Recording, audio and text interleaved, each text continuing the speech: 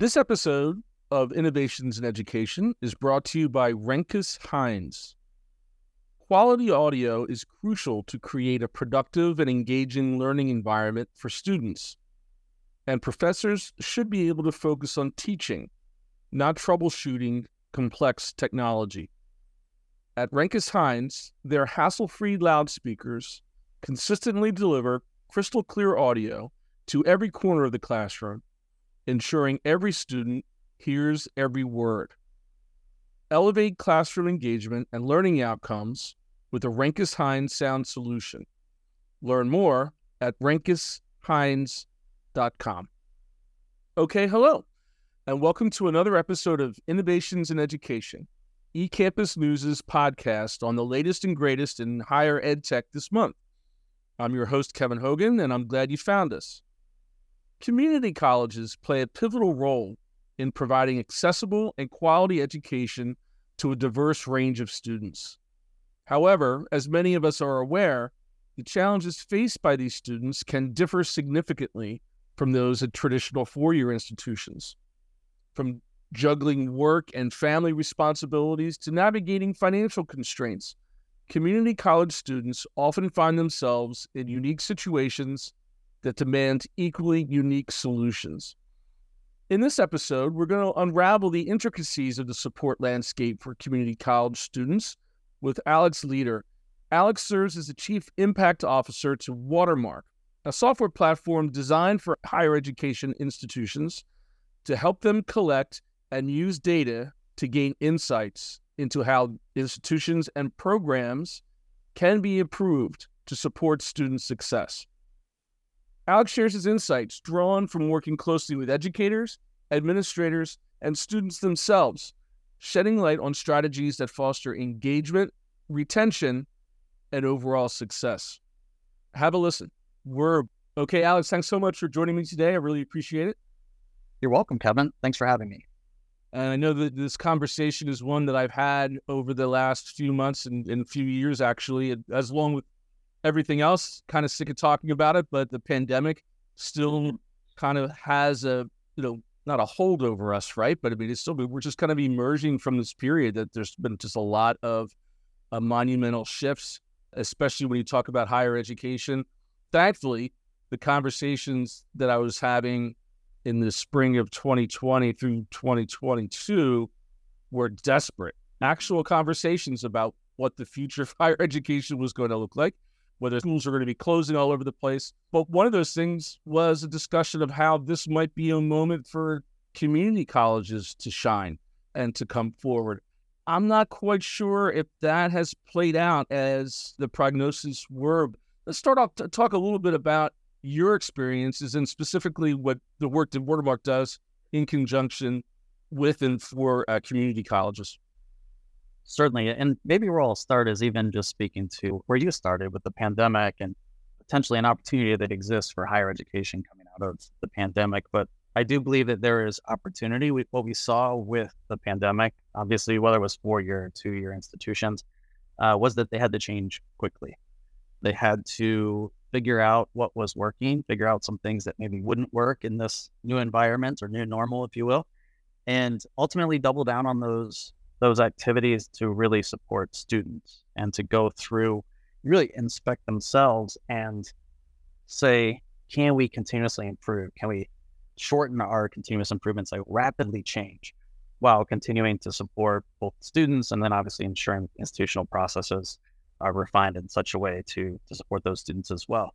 So I think that COVID, while yes, it was certainly terrible, it also provided some glimpses into how quickly can we change in higher education, which really leads into your follow-up question around Watermark, what we do here at Watermark Insights. And so really our goal is to help both on the institutional effectiveness side, as well as student success side of higher education. And then those have traditionally been two separate disciplines, if you will, within higher education, but we really believe they're one and the same. So you have to be able to rapidly innovate and rapidly ensure that you're producing graduates that are matching the opportunities that exist within the job market and ensure that your curriculum drives that type of expertise for students. You obviously have to be accredited to ensure that the degrees and certificates being offered are worth something.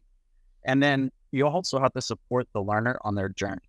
And that's really where the student success side comes in. And so we really have a set of products, 6 products specifically within our product suite that allows us to really focus on those 2 areas to ensure that the institution becomes high performing while supporting students and ensuring that they have positive outcomes.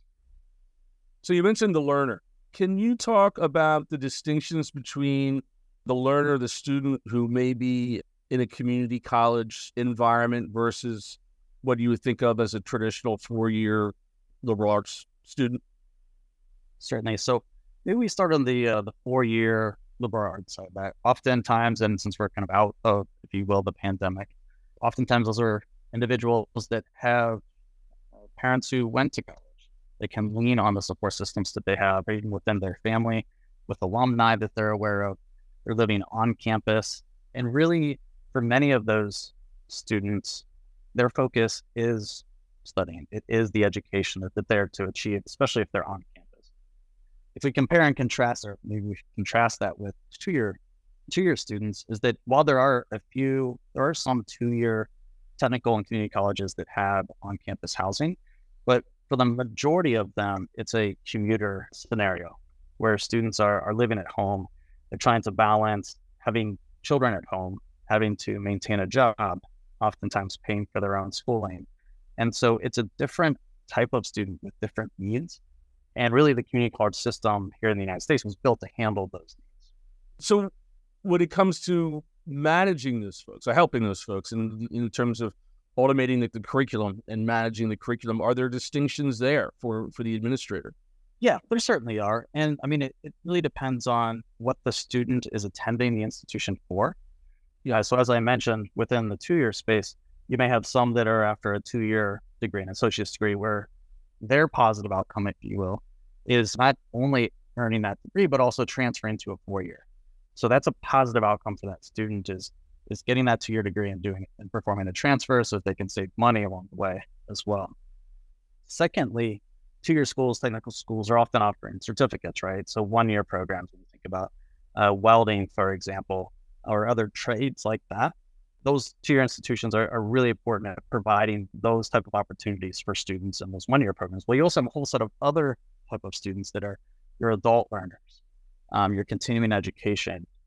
More recently, in fact, you have a tremendous percentage. In some cases, nearly 50% of 2-year enrollment might be encompassed by dual enrolled students. So for high schoolers taking college courses.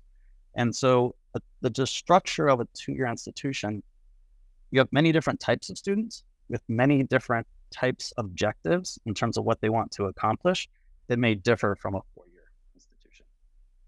So it almost seems like the need for flexibility is greater when you're looking at the community college sort of structure because you have so many different types of learners coming in and out.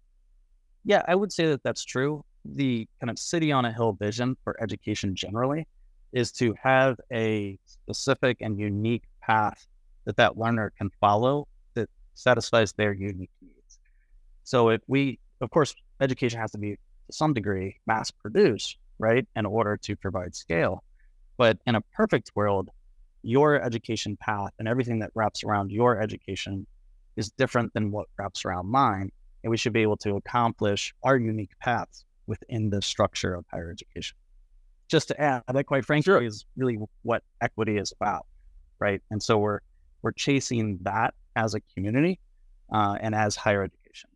Yeah.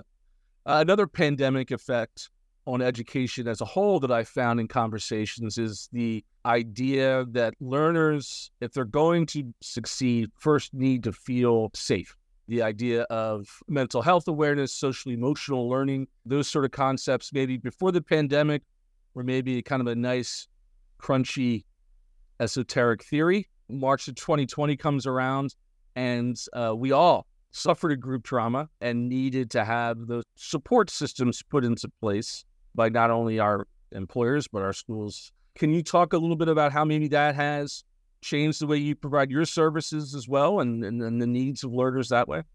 Certainly. Maybe where I'll start is that we work with many 2-year as well as 4-year institutions with our student success and engagement platform. It's a software that helps success coaches and advisors and other support personnel be able to prioritize the students whom they're reaching out to, but also be able to ensure that they're engaging the right students at the right time to really make a difference.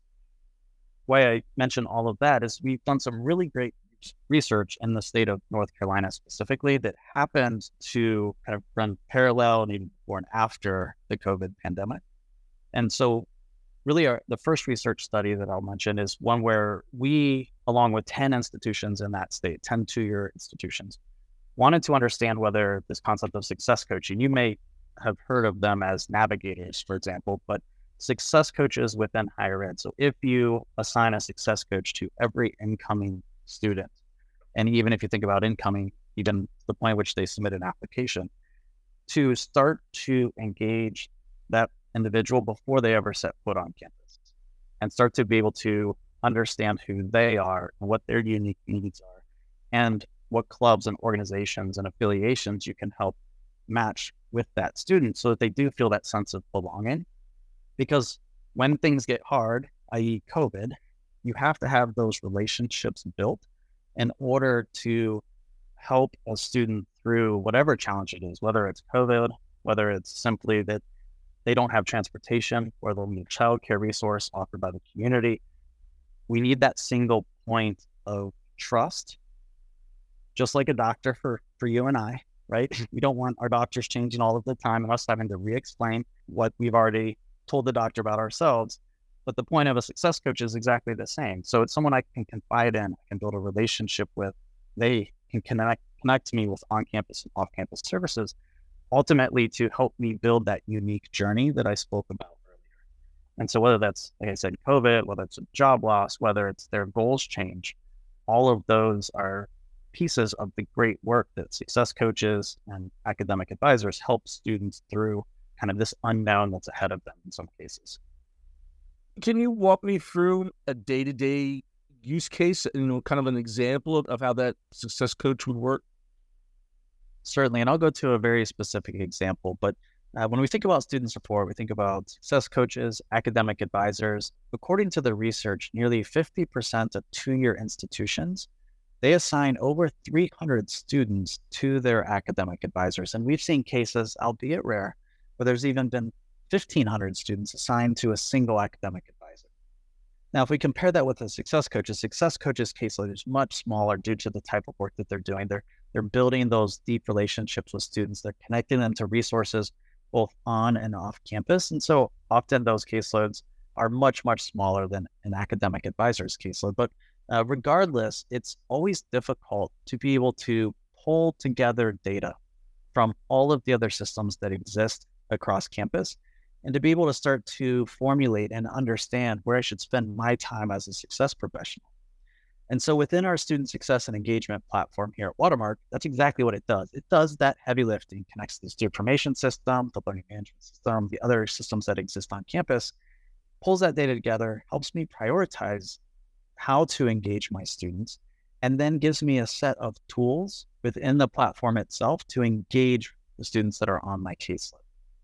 And so you can imagine a student that maybe misses a class last night. Well, I'll know about it this morning so that I can take and perform that engagement immediately before having that student miss 2 or 3 or 4 classes. And there's many examples of those type of trends where now I can engage before that problem becomes a crisis for the student.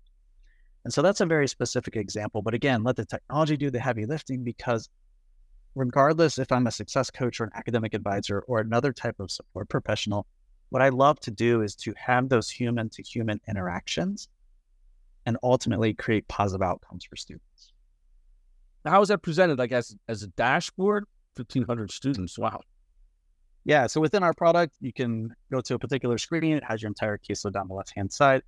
We're actually using some predictive modeling as well to determine a student's likelihood to have success in each of their enrollments in each course, as well as their likelihood to return the next term. So we call that persistence. And so that can help prioritize my outreach based upon their likelihood to be successful in these scenarios, coupled with all of this external data that's also coming into the platform. So it's very easy. It's stoplight, if you will, red, yellow, green. And I can easily focus in on the students that need my help. It almost sounds, I don't want to use this acronym either, but it's very reminiscent of what we would think about when we talk about artificial intelligence. Yes, AI, it is. AI being that acronym that we can't escape, right? Exactly. And I think that, not sure how far down the AI thread we want to go, but at the end of the day, it's making sure that we're using the right tools, the right types of AI to improve these interactions, these engagements that can happen. And so if AI can help that, then certainly it has use. And I think higher ed has warmed up to that, especially in the last 8 months since ChatGPT came out. Yep. But we're seeing definitely a shift and also some hope within higher ed that AI can help, again, build these relationships without us having to do all of the work that exists in our kind of day-to-day grunt work, if you will. Yeah, I mean, it's, another catchphrase from the education space is personalized learning, right? And sounds what you're talking about, and having it be more than a concept, but an actual application. Yeah, we're actively, of course, exploring AI within our tooling as well. But again, with that view that it has to improve the interactions, improve the engagement, it has to be done the right way for it to be effective. Right. And so are folks living on the Watermark system, or is it more of a connection to their other pre-existing platform? Yeah, great question. Yeah, so if I'm an academic advisor or a success coach, I'm living within our student success and engagement platform. And then our platform, the Watermark platform that I'm describing, it then pulls in the data from the other platforms that I would traditionally, without a Watermark platform, would have to check 5 or 6 places and try to build that mental model of which students I should be working with. We let the tooling do that from Watermark, and then it just presents to me, hey, here's where you should focus. Yeah. Let's ask about the user behavior and maybe how that has changed. I know, covering both K-12 and higher ed, and, there's BP before the pandemic and now AP after the pandemic. There was a lot of faculty resistance. If you use the word data, it could scare folks. There was a lot of talk that these sort of technologies would ultimately replace either professionals in the administrative side or in the instructional side. Have you seen a change over the past few years in that resistance, or kind of give me the state of play of where you see that? Do you still have to make the argument for your solutions? Great question again. And I mean, the long and short of it, I think my short answer would be is that higher education has certainly made shifts since COVID has happened. And I just mentioned and just talked about ChatGPT and OpenAI coming to fruition in November. I think even since then, and there's research to prove it from some other known research groups within higher ed, that the view has definitely changed. I've been at conferences here in the last couple of months where the talk isn't about, is AI applicable? Now it is, how can we use AI to improve the work and the efforts that we're doing as an institution, ultimately to support our students? So I think we're in this period where certainly there's some early-ish adopters that are using ChatGPT to do some writing for them. But I think where AI is ultimately going to end up, it's again, how do we use it to maximize our time so that we can build these relationships that only humans can do? So I speak a lot about AI, which is artificial intelligence. I speak a lot about HI, human intelligence. And I think AI is here to support the HI, in my view, and in Watermark's view, so that human intelligence and, again, the relationships can be created that are so necessary to support students. Well, talk about how, this is a kind of a constant evolution, right, of the technology and of the user experience. I'll put you on the spot here a little bit and looking forward 2 or 3 years as things continue to evolve. All things being equal, we're out of the pandemic and none other global crises will interrupt us. Where do you see your work, your technologies, and specifically within the community college environment? What are your hopes to see it anyway? Another great question. And I think I opened a little bit talking about institutional effectiveness and student success, traditionally being separate disciplines. Really, it's our belief at Watermark that those are symbiotic, meaning that you need both, right? You need to be able to be a high performing institution, especially when you think about 2-year institutions, being able to match curriculum, develop programs, ensure that learners are receiving the knowledge that they need in 2 years, get the job that they really want, and make sure that the demand of that job is there. And then, of course, supporting the learner along the way. And so as we look forward 2-3 years, I see kind of the city on a hill view as being a single set of solutions that really supports the learner from the point in which they first have contact with the institution. Maybe they attend a job fair, whatever the case may be, all the way through and supported all the way through the student life cycle, including their match with an employer. And so specifically in the 2-year space, I see that spectrum, that life cycle, and the support of that life cycle being critical to the future of 2-year institutions. Well, it's fascinating stuff, Alex. The idea of this kind of holistic view of the learner, as opposed to just what their grade point average is, or what that attendance number really means, and whether it's just whether they're doing their work or there's something underlying and addressing it, really does seem to be a positive advancement. So I appreciate your insights into this and your time discussing it, and good luck going forward. Thank you, Kevin. And that's a wrap for this month's edition of Innovations in Education. I hope you enjoyed it, and subscribe for future episodes. This episode of Innovations in Education is brought to you by Renkes Heinz. Quality audio is crucial to create a productive and engaging learning environment for students. And professors should be able to focus on teaching, not troubleshooting complex technology. At Renkes Heinz, their hassle-free loudspeakers consistently deliver crystal clear audio to every corner of the classroom, ensuring every student hears every word. Elevate classroom engagement and learning outcomes with a Renkes Heinz sound solution. Learn more at renkesheinz.com.